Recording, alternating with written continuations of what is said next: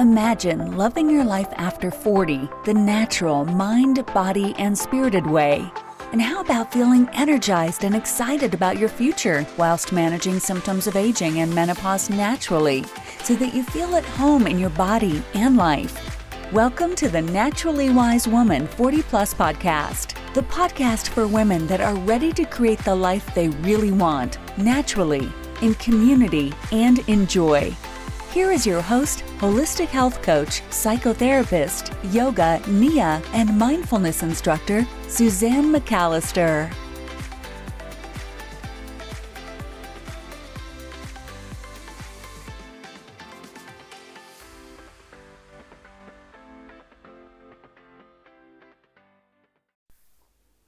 Hello, and welcome to the newest episode of the Naturally Wise Women podcast. This is your host, Suzanne McAllister.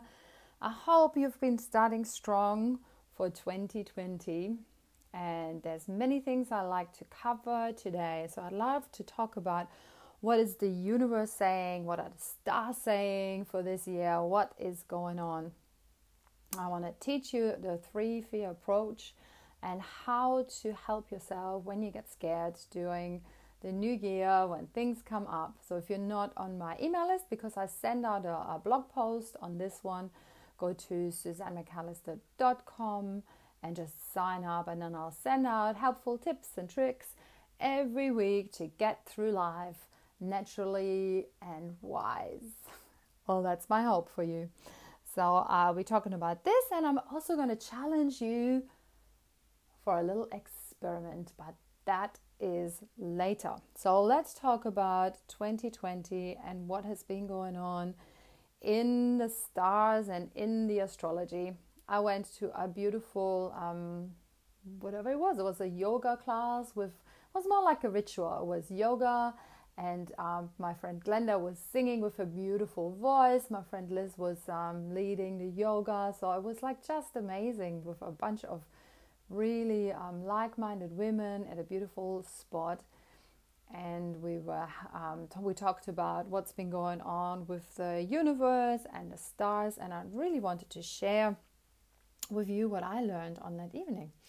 So it was about the Saturn and Pluto conjunction, and so if you're not into stars or astronomy at all, that is super cool, no worries at all, but there's some truth to it when I listen to it, and so maybe just have an open mind, and it might just help. So this is like a very special thing that actually happened on the 12th of January 2020 when the Saturn and Pluto conjunction were conjuncting, whatever you call it. So I think that only happens every 500 and something years, and it was very special and very, very, very strong. So this is why we had this this evening. So when they align, they also align in Capricorn, and there's something like we have never experienced this alive today. Well, not in this life. So what does that actually mean? So it talks about as above, as so below. So the microcosm and the macrocosm. So what happens on the outside happens also on the inside. So I always see that also what happens on the political stage, what is going on in the world, happens also often within my life, within my inner life, and it's a time to reflect. And when I change my inner life and the way I see things and the energy I put out, then also the macrocosm changes. So this is why we do prayers, why we do meditation, why we try to be as calm and balanced in the times that we have. So Eckhart Tolle also calls it something, is it the cloud of sorrow that he talks about, that's kind of hovering over us. So if we feed this big cloud with all negativity and resist the changes that are coming and just fighting and pressing against the wall, so we're just feeding into this big cloud that's above us. So if we change our attitude towards that, so whenever we get scared, because there are some scary things happening in politics right now, and not that I'm ignorant to it, but I choose not to look at too many news articles, and because I feel that it just reinforces what's going on. So I rather focus and spend my time meditating and praying for world peace and for the leaders to be wise than to sit in front of the TV and just see the same news things over and over and feed into the fear that's happening on the planet right now. So that is also something leading into this. So what we can expect with Saturn and Pluto conjuncting, so that can unfold. And when it has in the past, there were big things happening, world wars, the economy collapses, stricter governments, and a collapse in establishments in some way. And this is not to make you scared. This is to make you aware, and it makes you taking control of what is going on and your feelings about it. So Saturn and Pluto, maybe you've heard, compared to Venus, the planet of love, they have a bit of a bad reputation in the astrology and astronomy section. So Saturn is a little bit cold and strict and stern, like a little bit of an unforgiving father figure that's never pleased no matter what you do. I think that we all know one of these. I most certainly do. And Pluto is the planet of death and rebirth. So it wants to destroy things in order to create more power and more freedom. It wants to rise up strong and powerful like the phoenix from the ashes. But sometimes it can be too domineering, too power hungry for their own good. So there are definitely darker planets on the surface.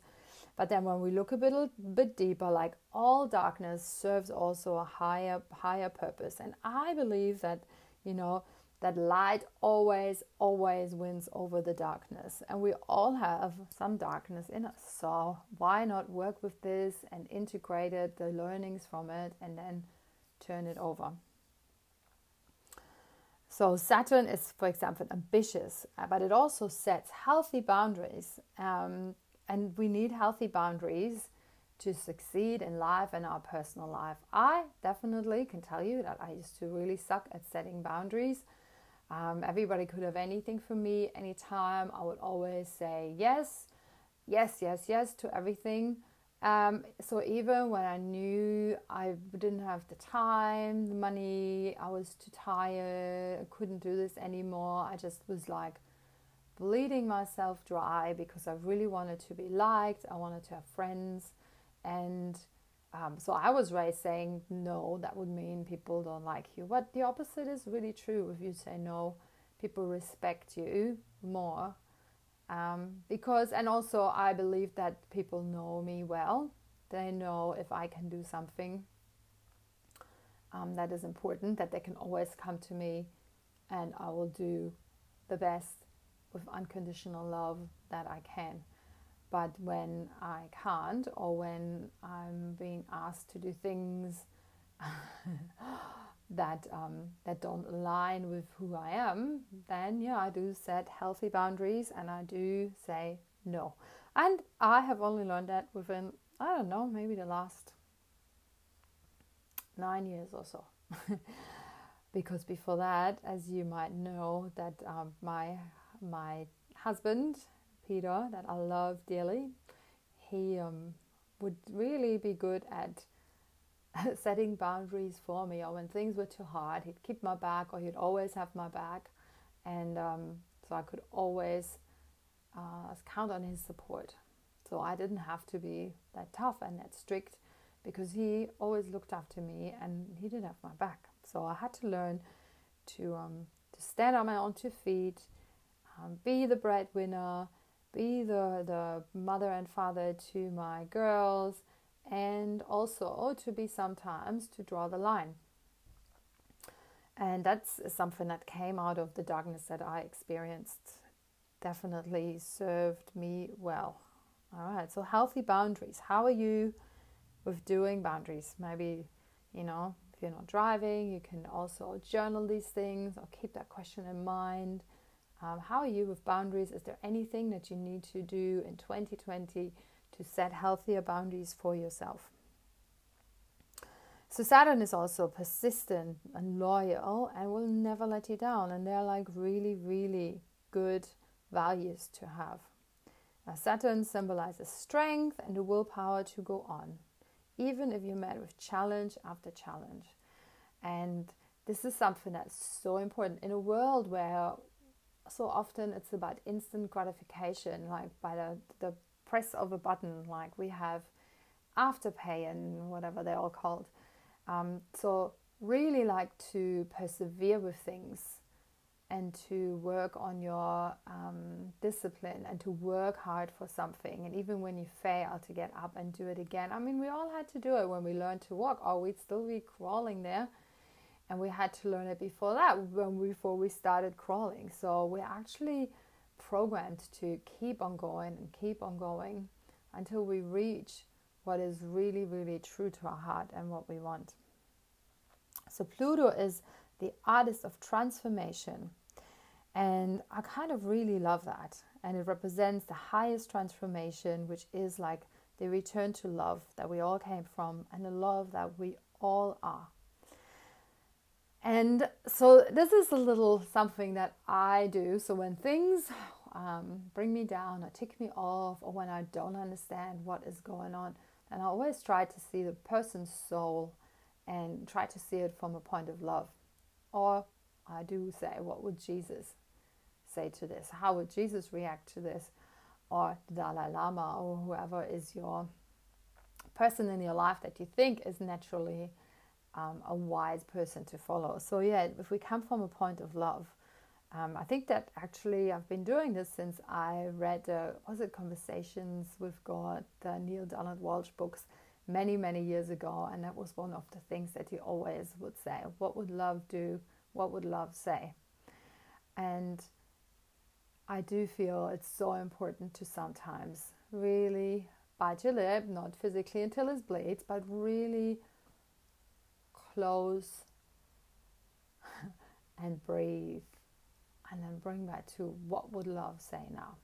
And I am very quick-tempered, and I would shoot out things like that I would regret afterwards.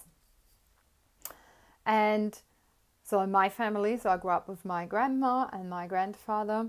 So my grandmother, she was a little bit like that. So in our household, nobody would talk about things. People would like sulk things. So you'd be frozen out, or they'd be sulking, and you'd have to kind of figure out as a kid what you did wrong. Nobody would address things. And then if she did, it was like in an explosion of, and then that was it. And I think I've kind of taken that over from my grandmother. Unfortunately, and that's just one of these patterns that I tried to change for many, many years. So mostly that works very well for me now. But yeah, there's something where we might react to things instead of responding to things. And when we think about it, that might be something that we've taken over from childhood. But do we really want to be like that? And is that something that we want to do? So to actually really consciously press my lips together, breathe in slowly, and I do that, and then I say, what would love say now to this? Really, really helps. So Pluto brings this wave of strong awakening to transform and shift us to a new wave of consciousness. And that's like a very, very beautiful thing that happens as well. So it's the place of unconditional love, where we're working hard and we're loyal to the cause and we find our own definition of success. So our own definition of success might be that we're like, yeah, I'll have this job right now, and I'm bringing in this money, I'm paying the bills, but my version of success is also to stand in for the environment, and to that's my cause, because I want that the world is a better place. We need to do something about climate change. We need to step up. We need to protect the animals. We need to protect our beautiful nature before, things are irreversible, destroyed. And I'm just seeing this for my beautiful friend Gundula, Dr. Gundula Rhodes. I've interviewed her on a previous episode. She is just standing up for climate change. She's here, there, and everywhere. She gets interviewed. And she doesn't make a living with this. So she works super hard in her vet clinic so that she can, this is her purpose in life. That's her cause. That's what she stands for. So that she does that. And that fills her with hope that and it also fills her with a purpose. And I really love that. And that's something that we all have that. So life is full of duality. So it is the microcosm and the macrocosm. It's the light and the dark, and all of that is there. So it might break down, and we might to completely reorganize and rebuild things. And I see that in our lives right now. I see that in my life right now, because I'm at the verge of a big change in my life. My oldest daughter, she is moving to Melbourne tomorrow, and then after a while she wants to do more travels.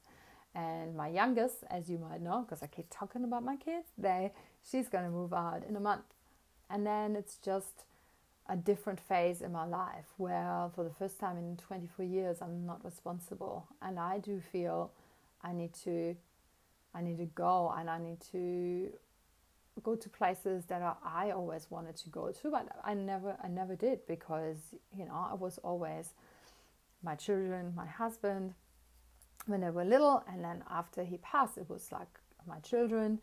And now they're on their own, they have their own life, and not that they don't need me anymore. They know that I'm always there for them, that they'll always have a home with me, and that I'll always come and get them if they're in trouble. And how awesome is that? I wish I had that when I grew up. Unfortunately, I didn't. And some people would say, "Well, that only made you stronger," but it would have been so much nicer had I had, or did I have, someone in my life that would have said to me, "Wherever you are, whatever you do, I always have your back. And when things are bad, I'll always come and get you, and you always have a place with me." I would have loved that. And is that something that you say to your children? Is that something that goes on in your life? And if you've never said that to your kids, then maybe it's the time to say that to your kids. Yes, so for me it's like a big breakdown, and then I'm completely going to reorganize and rebuild my new life after not living with my children. So this year has big adventures for me. So I'm already committed to go on 2 menopausal cruises. And if you don't know what I'm talking about, go on my website, SuzanneMcAllister.com, and go on cruise with me. I'll put the link in the show notes here as well. So I've committed to 2 cruises with amazing women and experts from America and from all over the world that are there to bring us forward. I'll be there available to help the women in my tribe to have a better and bigger vision, and to help them through menopause naturally and holistically, and their midlife, and recreate and transform their life, because that is my vision as a naturally wise woman. And this is also what is in my manifesto. If you look at the show notes, or if you look at any of my Facebook groups, the Naturally Wise Women Tribe on Facebook, that's a free group. You can join that, and every day I'm in there, and I'm providing inspiration and help for as many women as I can to go through midlife naturally in a tribe, and also help with natural health. So my manifesto, let me just read it to you quickly. So the Naturally Wise woman 40 plus feels always supported and part of our community. So these are my values. Is working with her body rather than against it, rests and sleeps deeply, has found natural ways to manage symptoms of midlife and hot flushes and night sweats and things like that, and age-proofs her body, is living her passion and transforming her life daily in joy. The Naturally Wise woman knows that there is so much exciting and precious lifetime to be lived and discovered, and so many more adventures to be lived. And she's actively managing her emotions like anxiety well and thriving.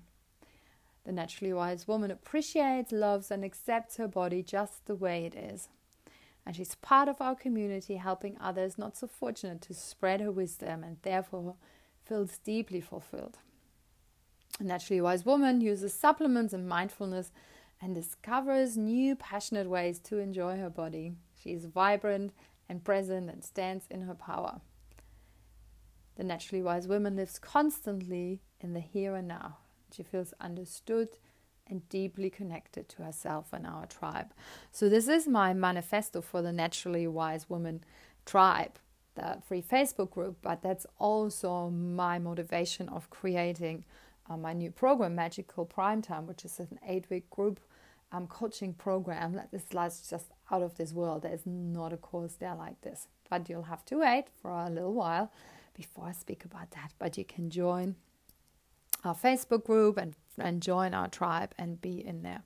So this is about Pluto, about reorganizing, standing in your power, claiming it back, and find yourself willing to hand it over to someone we think is, or instead of handing your power over to someone that is going to help you. This is really about you to stand in your own power and aligning from a place of love instead from a place of fear, on a place of luck. So quickly, the numerology for 2020. So we're in a number 4 year, and so this represents returning home to the self. So that's also is going within rather than looking on the outside, and it's about feeling whole, balanced, and aligned with our true self. So you might use this year to align deeper with your soul calling, to find ways of create a sense and comfort in your own skin and our own lives, which is no matter what's happening around you, to find your tribe, but to connect to yourself, to self-nourish. It's time to master self-care. That's like one of my biggest things, because I'd always put myself last. So this is about self-care and about fulfilling my needs. This is also the reason why I'm going to be a naturally wise woman on the move this year, and I'll be podcasting from many, many, many different places and interviewing interesting women that I find along the way. So look out for that. So it's about to think about the values and the things you hold dear, and it's about to partner, to be your own best friend and to partner with yourself. But then also to realize that we are no woman or no man is an island. We're all in this together and looking at everything from the filter of unconditional love.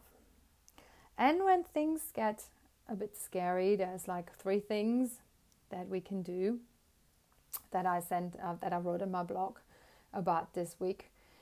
Because, so I'm a woman of lists. So when things happen, I do a pro and con list. Anybody else loves Gilmore Girls? I think I have that from there many years ago. My children still think that I'm parenting them like I saw on Gilmore Girls, which there might be some kernel of truth in there. Anyhow, so I'm a girl that writes lists and to-do lists and things like that, and pro and con lists. And so if I get scared of things, then I'm doing this. So you take a piece of paper and you put it in 3 different columns. And at the top of the page you write, what if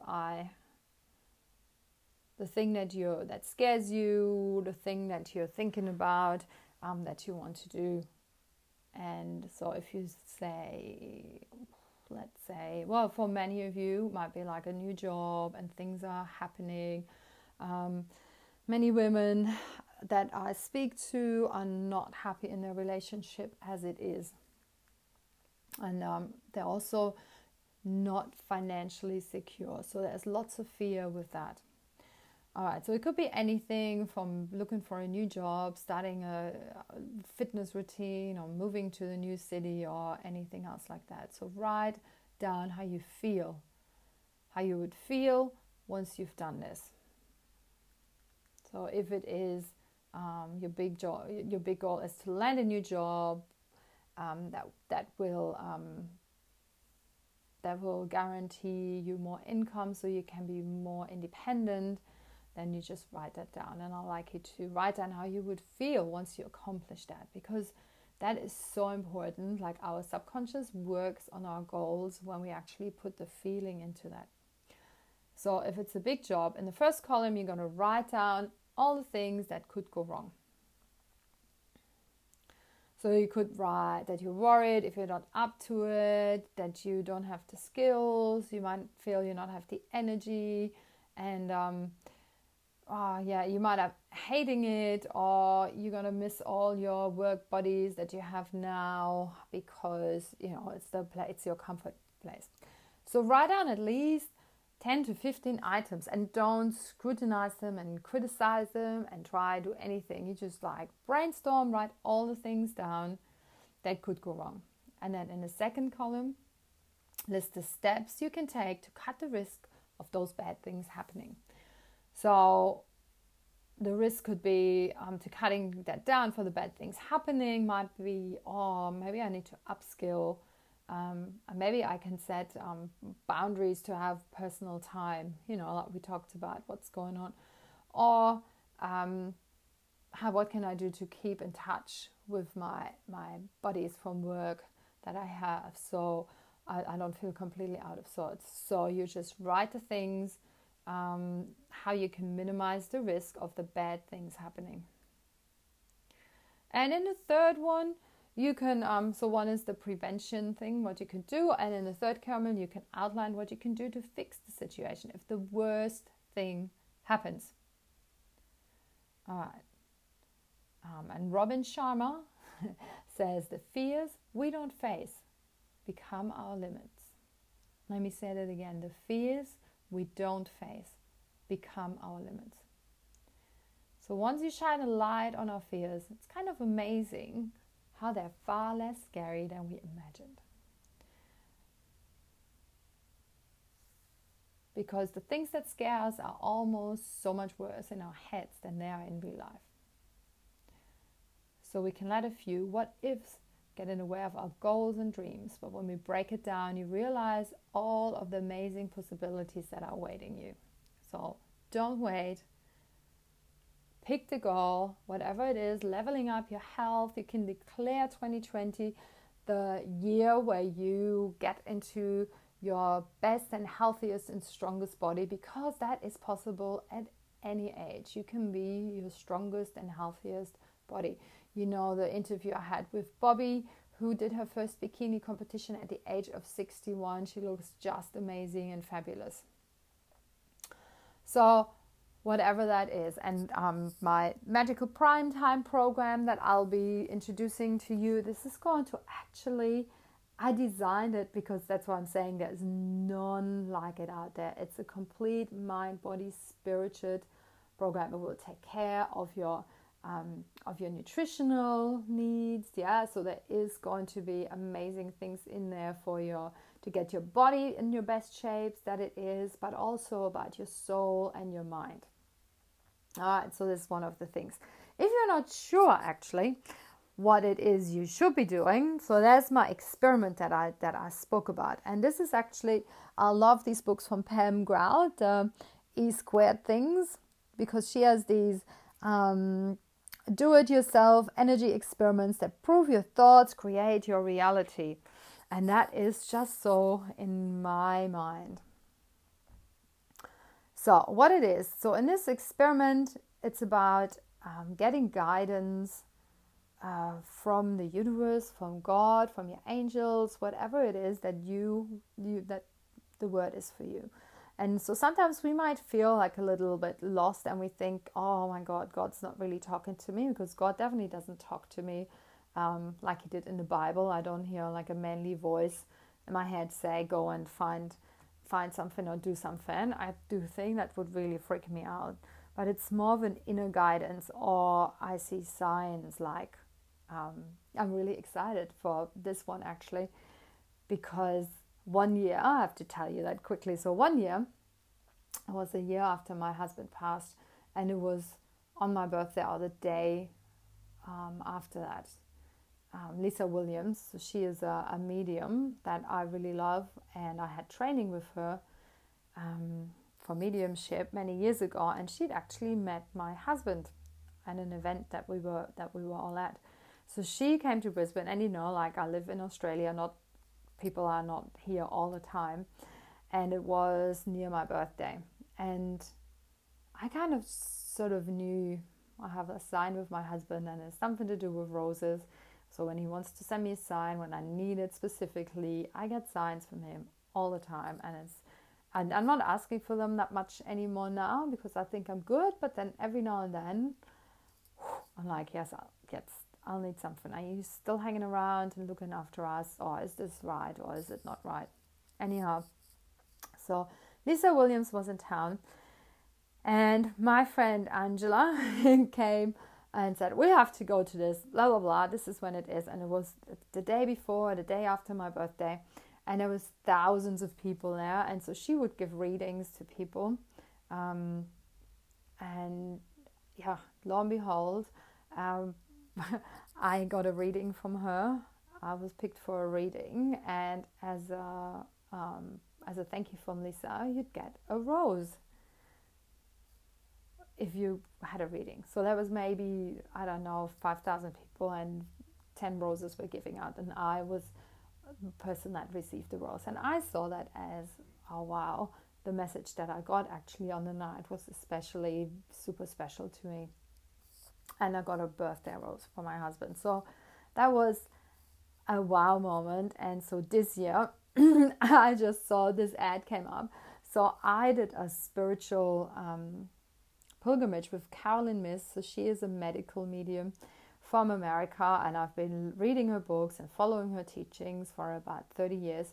And so when I was pregnant and didn't even know it with my now 20-year-old, I went with Carolyn Myss and about 300 other Americans to Egypt to this pilgrimage. And I was in the middle of the night, in the dark, in the pyramids, for example, and meditated there. It was the most amazing experience. So Carolyn Myss has been, I actually don't know that she's been here. I've never seen her anyhow. So this ad pops up on the 17th of February, which is my late husband's birthday. Carolyn Myss is in Brisbane. And I'm like, yes, bought 2 tickets for me and my daughter, who didn't know what was hitting her. And I'm like, we're going to there. So I'm very, very excited about what she talks about as well. And very excited for that workshop. Not that I'm making any advertisement for a workshop or get any things from that, but just this is about the experiments and looking out for signs, what's going on. So I'll invite you to join me for this challenge, and then you'll have to let me know, like in the Facebook group, like the Naturally Wise Women 40 Plus, the tribe. So you'll have to find out if you want to correspond about it, or you can write something on the podcast wherever you listen. I'll try and find it. But yeah, that would be awesome if you leave me some kind of message how that worked for you. All right, so what you're going to do, you'll spend 48 hours expecting a specific concrete answer to a specific concrete question. It can be as simple as whether to adopt a new kitten, or as complicated whether or not to take a job offer. Either way, you're giving yourself inner guidance. You're giving your inner guidance 48 hours to spell it out for you. So what you're going to do is you're going to choose the issue that's troubling you, something that is a yes or no answer, and something of which you're really confused and don't know what to do. So taking in a deep breath and just like thinking for a moment, what is a question that's on your mind right now that you need to make a decision about?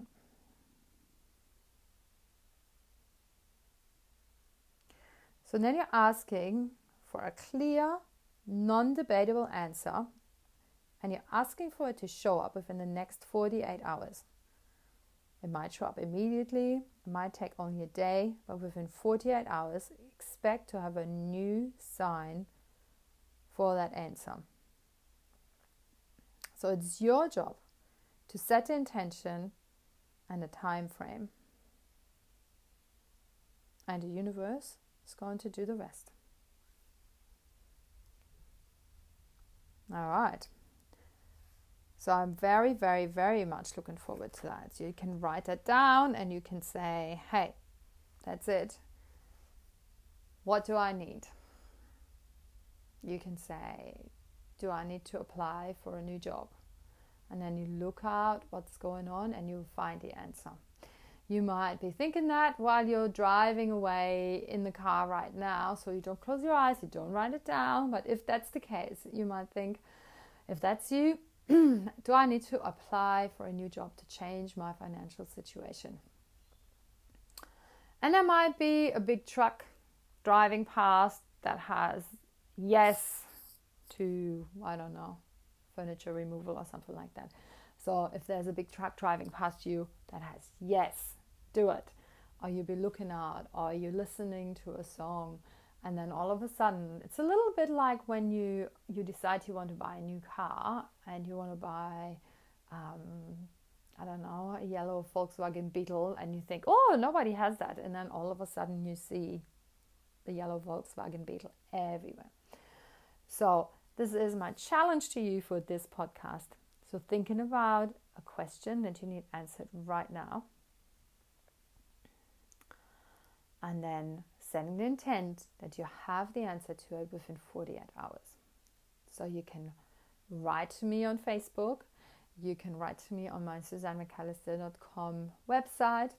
You can join our Naturally Wise Women tribe, or you can write on wherever you're listening to this podcast. And while you're at it, please leave me a positive review. I hope it will be a positive one. A 5-star review. And also share this podcast with your friends. All right, I'm looking forward to next week's podcast because I'll be interviewing the lovely Coral from Manchester. And she is someone that's very much into helping women with a better lifestyle that is plant-based. So tune in for next week's episode. I hope you enjoyed this episode very much. So many things in there, like the planets, the numerology, and your new approach to fear or decision making. So the 3 columns, you can use that for any decision you can make when you really get scared. All right, so that was my tip. And so let's keep cracking at the 48 hours. I'll be writing my question down now. And I actually do it on a little piece of paper or a sticky note or something. And I'll keep it on the inside of my phone. Because then I know, I have to look out for these things. And maybe it might be that you wake up tomorrow morning and you know for sure what you need to do. If that's the case, awesome. Let me know how you're going. And let me know if you enjoy yourself, if you enjoy the episodes, and please write me a review, subscribe so you get the episodes straight into your inbox, but you hear about the next episode straight away. All right, lovely, and this is me, Suzanne McAllister. So I'm a holistic health coach, nutritional therapist, yoga teacher, NIA teacher, counselor, hypnotherapist, all these lovely things that I did and studied over the last 30 years to really pull them all together to work with my clients so that they have the best life possible. So I help women with natural weight loss. I help them to define and recreate their new life. And anything emotional, I'm your girl. All right, get in touch with me if you want to know more how I work with people. And I will otherwise see you and hear from you next week. Bye-bye. This episode is sponsored by the Naturally Wise Women 40 Plus Lifestyle Membership. For a small monthly subscription, you get all the tools you need to get through menopause naturally and holistically. You get meal plans, shopping lists. You find out how to combat the most common symptoms holistically, which supplements really work. Every month you get a movement class, and you also get a mindfulness techniques to help you calm your mind. We're going to reinvent our lives and live our passions to feel happy, healthy and strong again. To find out more, go to SuzanneMcAllister.com/membership. Enjoy your episode. All right. Hello to another episode of the Naturally Healthy and Wise Woman 45 plus. Today I have a very special guest for you, a friend of mine in the town of Inverell, New South Wales in Australia, Caroline Ditchfield. And I always found I think we've known each other, must be about 10 years now. I was thinking about 10 years. I think so. And in that time, Carolyn has opened a natural health food store, organic store with a cafe. And she also had a newsletter that I found highly inspiring called From the Soil Up. Carolyn is going to talk to us today about how not to be afraid of nature, or nature can heal us, and her view on this. Welcome, Carolyn, to the show. Thank you, Susan. I'm so excited to be able to talk to you about this. So tell us a little bit about you, what you do and what you believe, and what your message is today for us women. So, very quick background. Born and bred on a rural farm in northern New South Wales, Inverell. So very much the background running around in agriculture. Went to university and did ag science there with a major in entomology, so that's pest management. And through all of that, I guess some of my alternate ways, or at least looking at nature, really came to be. One of the first big moments for me was I was brought up on a farm that literally every time it rained, half the farm would wash away again. And you'd have to find a new road to get across creeks and stuff because the gullies would just get bigger and bigger. As a child, brought up in that, it was so perfectly normal. I would never have thought to even question it, let alone anything else. It was just, that was how farm living was.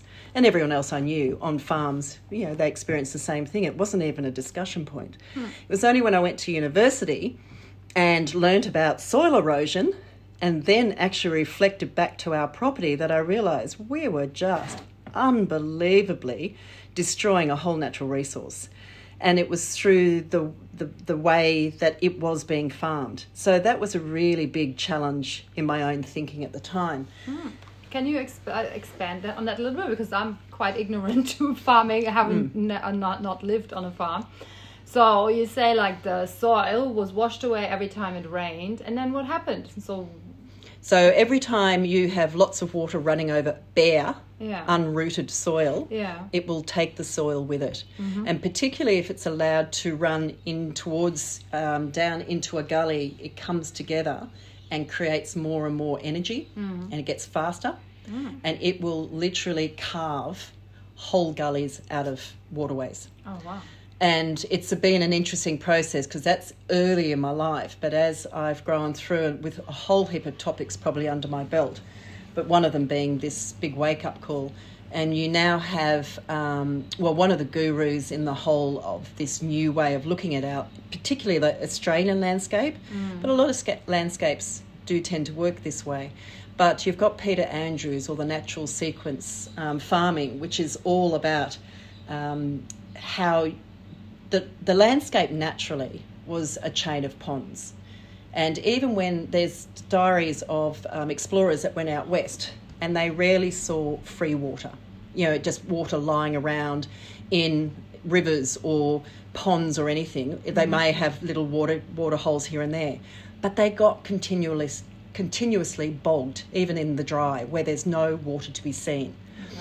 What it suggests back, and this is where Peter Andrews actually started way out in Western New South Wales, where he was born and bred, but he's showing this whole style of farming where all that water was actually underground. It's all within the root mass, the carbon sponge of the landscape. When you have that carbon sponge, as soon as any water comes, even a deluge, like any sponge, when you put a whole heap of water in, the sponge sucks it up. And over droughts, it slowly lets it back out again. And this carbon sponge, made up of perennial grasses and root systems, is what holds a massive amount of water in the landscape. Wow. Now, when we come to conventional farming, we plough and plough and plough, and we monocrop to the point where it's dirt, plant, where there's really not a huge carbon sponge happening under that ground. So there's nothing to hold that water. And if you have a deluge, the whole damn lot takes the soil and everything with it straight down to the lowest point in that paddock.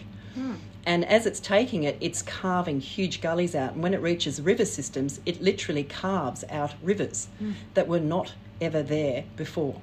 Okay. So there's a whole thing. There's another wonderful bit of background in going through the Murray River, and there's all the strife with it is kind of interesting, because one of the things I would put forward to anyone who has anything to say about it is we need to hydrate the whole damn landscape so that that carbon sponge full of water from whenever can slowly trickle in and keep feeding that river for up to 10 years later.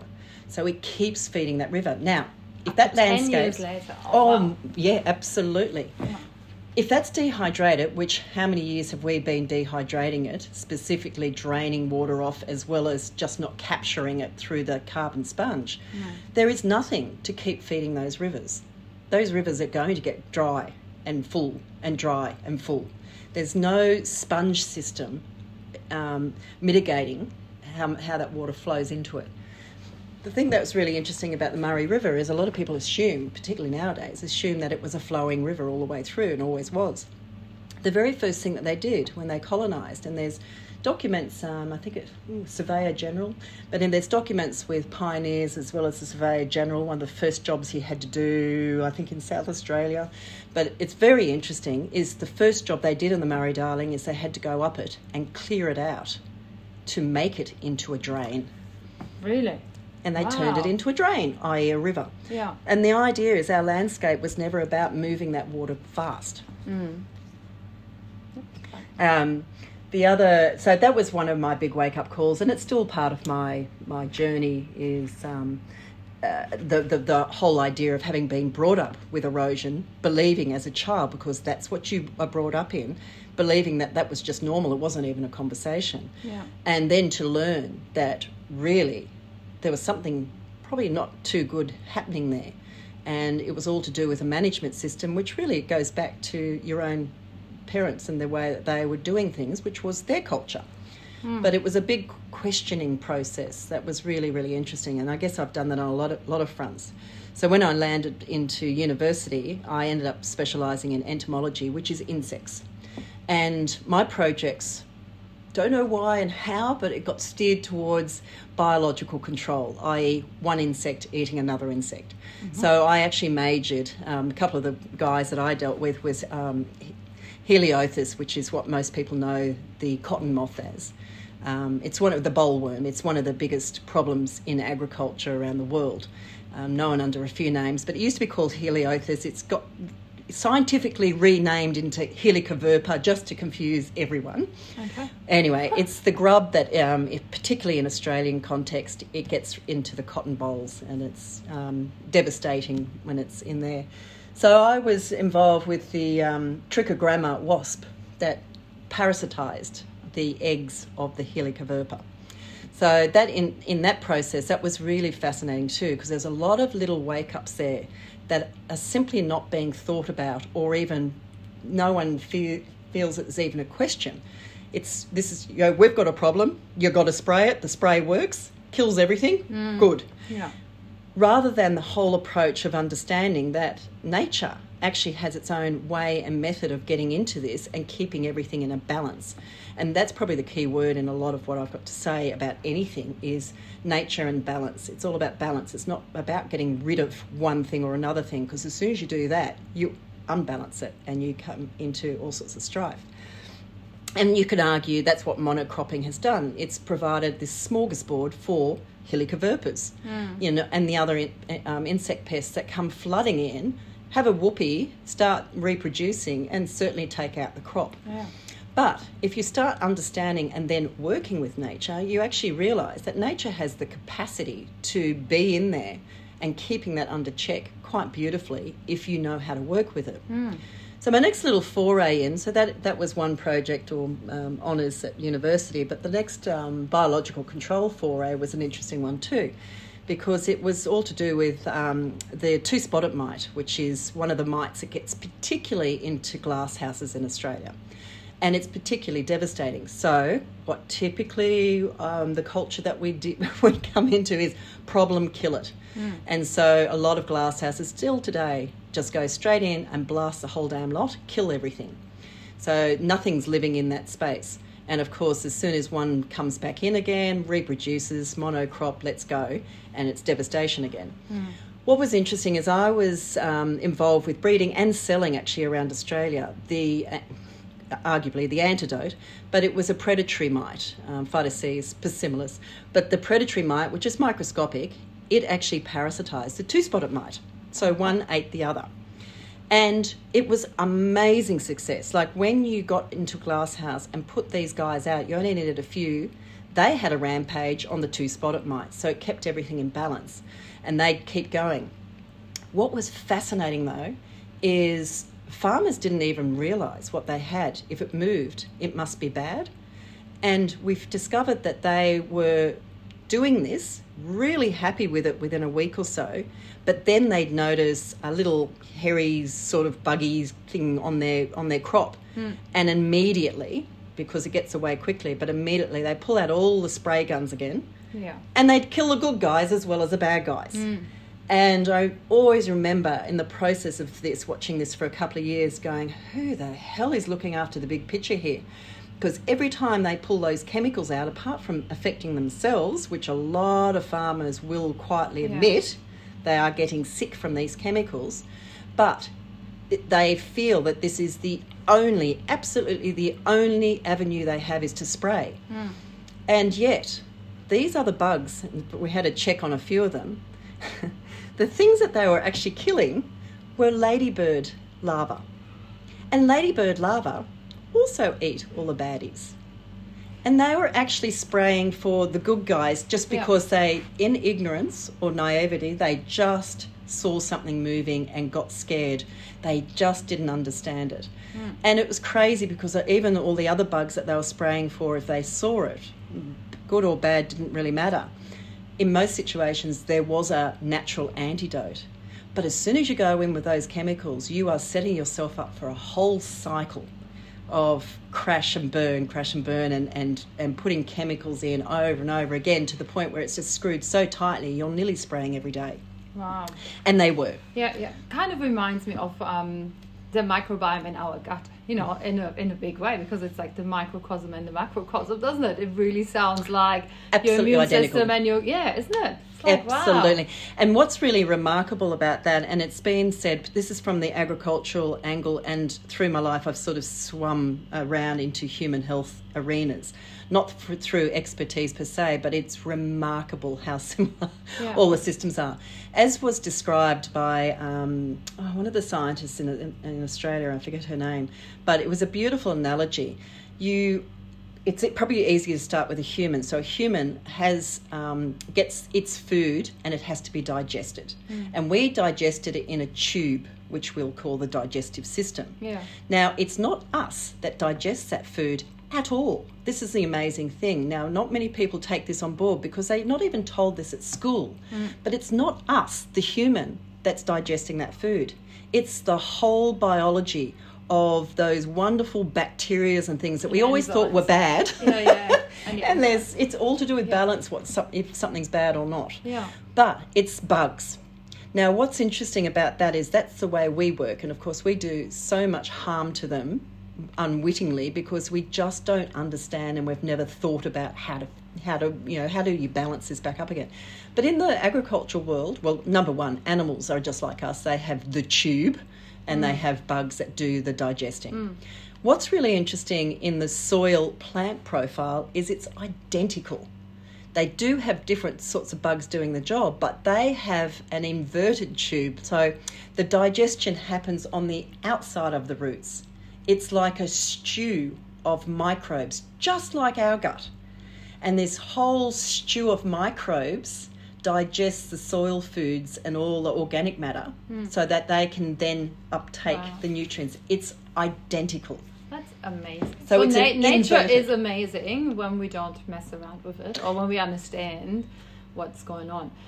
And so from that, because you're so passionate about that, so now you're here in your organic shop in the 5th year we've just established, which is the Funky Monkey in Inverell, by the way. So if anybody comes past, please come in. Or drop in on the line. Drop in. It's a beautiful town. Yes, beautiful town, really good coffee and all the goodies. When I come here, I always buy a lot of things Yeah.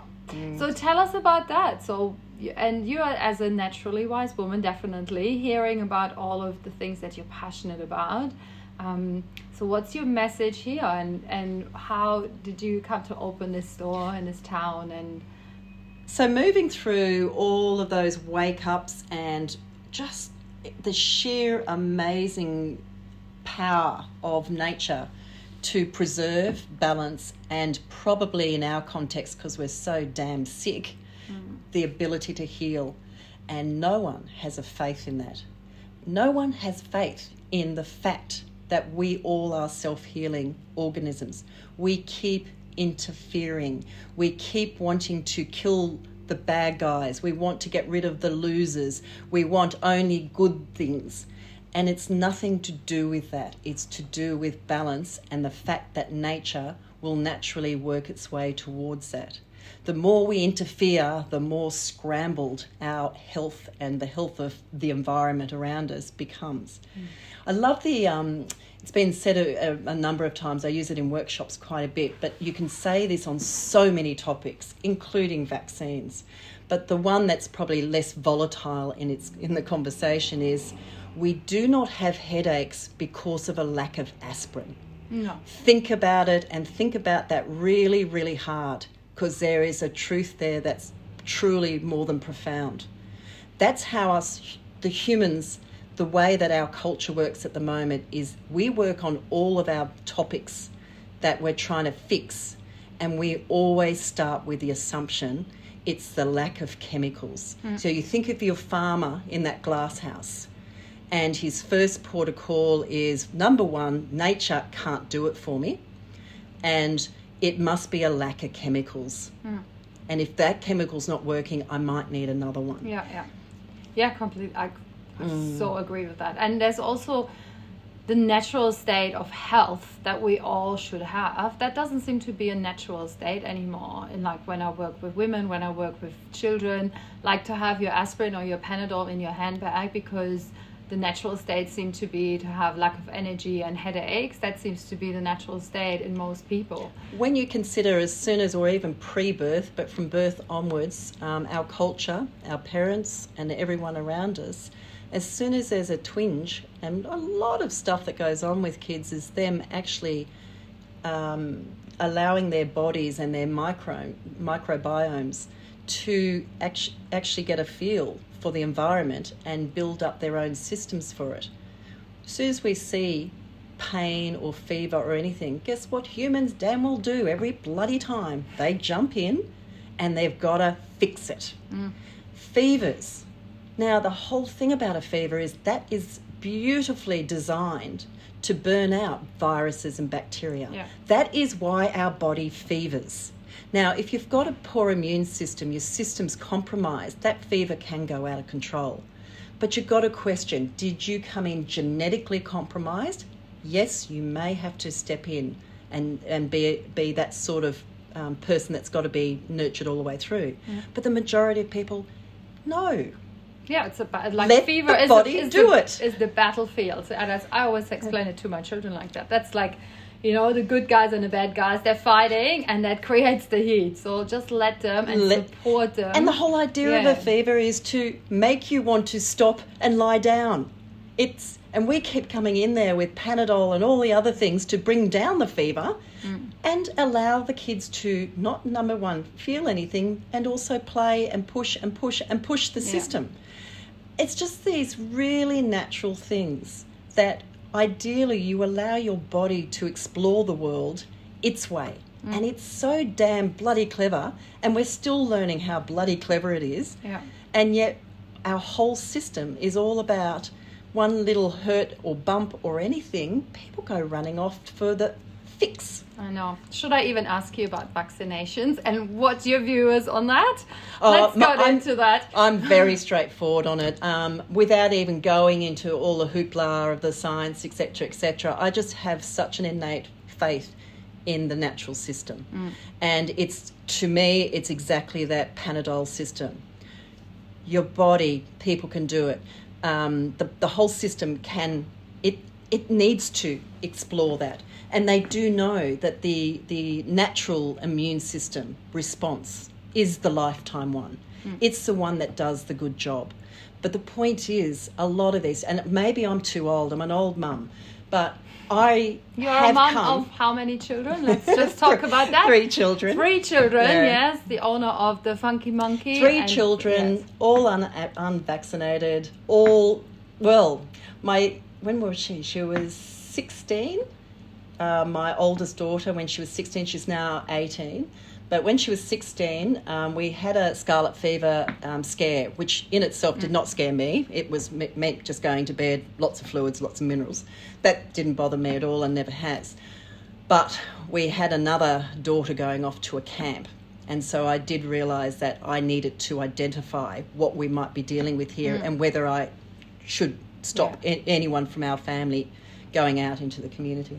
So we went to a GP, which of course scarlet fever was nothing there, and the fever's about to go on. But anyway, so that ended up being a nothing, but it was a very interesting occasion because I didn't stop to think about it. But of course, the doctor, his first bit of questioning around this was, "Who is your regular doctor?" Yeah. She had never been to a doctor for 16 years. Oh wow! So, and that's all my kids. Yeah. So I've got a younger one who did get hand, foot and mouth. So he has had an interaction with doctors on that occasion, but that is it. So I do, it's just understanding you give that body all it needs to do the healing and the rebalancing, it will do it. I've got too many stories wrapped around all of that are very interesting in and of themselves, but I just do not see the benefit of shoving something in just in case, when if you hold this knowledge and this innate trust that nature will do it, it will. Yeah.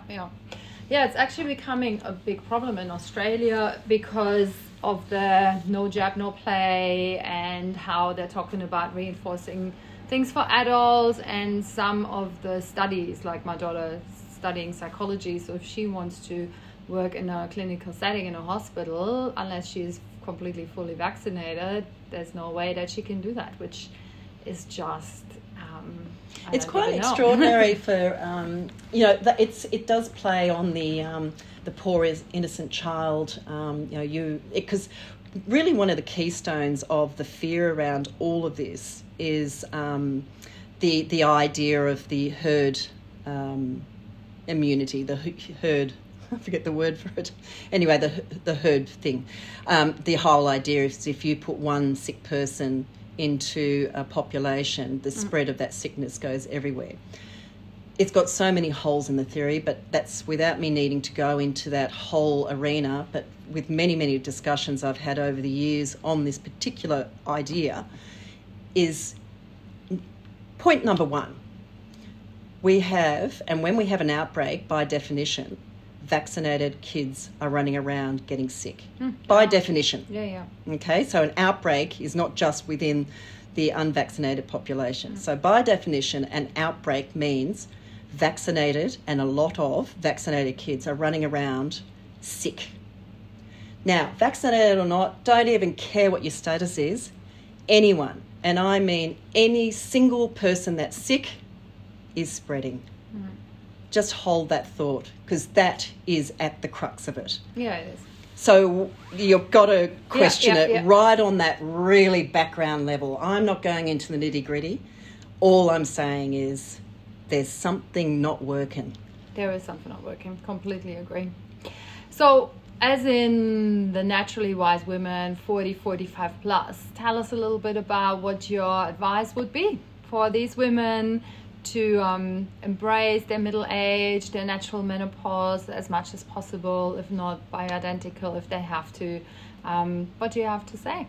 Unfortunately, I have not reached any stage personally to have explored an awful lot, so I don't know. That's even good. I know that my journey will be natural, no matter which way that turns, but if things start feeling uncomfortable, that's where I'll be sourcing out some of those natural remedies. So I know my journey will be that way, but I personally haven't entered it, so I just don't know quite what I'm in for. But sitting in a health food store, it is fascinating watching the journey of so many women in this age group onwards. And it's fraught. And one of the things that I'd hate to be glib about it, but there are so many people that hit this zone right now, and suddenly things go pear-shaped in many different ways. Possibly the most obvious and the most alarming for women is the weight gain. And what I find interesting, and I've got no reason to support this really, but my suspicion is underlying all of that is there is a thyroid thing going on. So more often than not, it's trying to work back into why is this messing up? Why is that thyroid doing all of this? Because you'll have the women fighting their weight and fighting it. And it doesn't matter what you do with what's going in your mouth. It doesn't matter how much you get on that treadmill. If the thyroid is doing the wrong thing, it will do all of these weird stuff. And so you can go off and become manic. And that's what I see as a lot of manic 45 onwards. Yes. Like truly manic. No, I totally agree. And I appreciate that. And I have, that's exactly, so I work with clients and with women especially because of that, because it's not a thing about exercising more and eating less, absolutely not. No. And the first thing I do is I do send them to a functional doctor, and I ask them, get like different tests done, figure out hormones, figure out thyroid. Often you're right, it's an underlying thyroid thing, but it's also a stress-related thing where they've been looking after everybody inside, and that's finally where they can look after themselves. And they're super stressed out, and when your cortisol levels are so high, you can do whatever you want. Your body will just hang on to the weight. It is. It's like this whole syndrome that you're running, you're panicking, you're manic about trying to suppress the symptoms. But not many people, and it's because bloody women's health is so on the back foot. There's some beautiful movements happening around. I get to hear little bits and pieces about they're now finally taking it serious, that women do have, because they go from doctor to doctor to doctor to doctor, nothing wrong with you, and now there's more and more people out there creating these awareness hubs and saying, like yourself, and saying, it's not the bloody symptoms. You've got to take it into finding what's at the bottom of it all. Yeah, and my approach is like a mind, body, spirit. There's a whole holistic thing and we never had that, because the generation before us, they wouldn't actually speak about menopause, because it was just like something that happened. Women, there was like a lot of shame attached to it. And so this is really changing, because menopausal women are like stepping out and stepping up, and they're saying, well, this is my time now, and creating a whole new room, because we live so much longer now. Oh yes, which is amazing. Which is a bit different to anything in the previously. Yeah. Previously, I do believe there was a natural system going on before our Western civilization, not even industrialization, but way before that. I had a wonderful time. I had a home birth with my third child. Yeah. I was the oldest mum that she had home birthed at the time, which was quite amusing. How old were you when was it? 44 was I? 44, I think, just about to turn 45. Wow. Yeah. So I didn't even know that. Yeah, home birth. I knew about the home birth. Absolutely delightful though, because the reading in and the whole history behind the fear of bloody childbirth. I tell you what, now that I've got a big bee in my bonnet about that. But it's weirdly another topic that's slightly in the realm of vaccinations, in the response and the sheer block that you get when you... Yeah. The fear is astronomical. Yeah. And it's so not necessary. We have interfered so much that it's true. It's a little bit of untangling to try and untangle why everything's such a mess in that arena. But it's just so not what that is. Now, if you're a very, a system that's very compromised or really not coping, you're probably going to have a hard time giving birth. And that's lovely that, medicines come in and they can, get you through. But the point is, the majority of people simply don't need all that interference at all. No. Unbelievable what we do. And we have so lost touch with the fact that everything that nature put forward is just as strong and powerful as it's ever been, except we've cocked it all up. Yeah, we have. So your strong message for today is really to work together with nature to figure out what it is actually that nature is saying to us, and to let our bodies heal, and also expose ourselves to nature, because often we're like so far removed. And I find it really funny that new therapy forms are coming out now where doctors can prescribe nature, and I'm thinking, wow, that is just very, very odd. I guess to me. the cautionary side of trust nature is understand whether you're already entangled. You can't just drop the ball and saying it will all reshuffle itself out. Unfortunately, a lot of us are entangled in a web that needs to be untangled cleverly. But probably the biggest thing is check in and ask yourself, how much do you really understand about how all of these things work? How does nature work in this scenario? How would it work without human interference? How we're always learning new stuff, like particularly in soils, which is probably my big passion. Yeah. The soil arena too, like the things we are discovering even now. And to me, whenever it's discovered, I sit there going, well, that was bloody obvious, wasn't it? But now at least we have names and we know what chemistry went from this point to that point. Yeah. But most of it was it's just obvious that there are processes, and it's untangling yourself from all the bits, but also understanding you can't just stand there and go, oh, I'm free now, I just won't do anything. No, that possibly could be a little dangerous. That is not a good idea. And always, like find someone that's really natural and holistically and is on the same path as you are, because that's very really much important. Like someone who's holistic. Someone, that's right. Because I'm sure when you had your own birth, you would have not done that on your own. You probably would have had a not midwife as a 44-year-old. that was there with you and knew exactly what was going on, if there was be any signs, to actually, advocate and interfere and bring you to the place where you would have gone help. Yeah. All right, so. Now, like one big question that I always ask any of my guests is like, on a daily basis, so what are the things that are non-negotiables to you in your life that you do or don't do, or that is your biggest value, or so things where you're like, that probably has to be my days. There'll probably be a lot that I haven't thought of, but one thing I really treasure, and if it's ripped away from me, I certainly notice it, is I have I don't know if you call it meditation. I'm not very good with, assigned words, but I literally give myself at least half an hour in bed awake in a zone of checking in. It's my check-in point. Yeah. And then I know it starts with, what is it today? Wednesday. Right, what have I got on? And then I move into this slow motion of, what's the whole world? What was the meaning of everything? And it just flows. Oh, wow. And without that, it's not good. Look at the bigger picture of what it all means for today. It's not just, that's my to-do list, blah, blah, blah, blah, which will probably want to make you stay in bed because you're like super busy and you're like, put the blanket over my head. So it's very different. No, not at all. I like to place myself in where I'm at and what is on. So that may sound a bit stressful, but it's not. It's just saying, where am I? This is where I am. And then pull out and get it wider and wider until I end up often with, I don't know, thinking politics or how on earth does this sort of system work over there? And it's so that's your private, my grounding. Yeah, you're grounded half an hour in bed. I love that. That is so good. And so what keeps you... Because I have never seen you stressed, I think. Maybe... yes, I do. I do. I have never, but you always seem to be calm and in control, so maybe I haven't.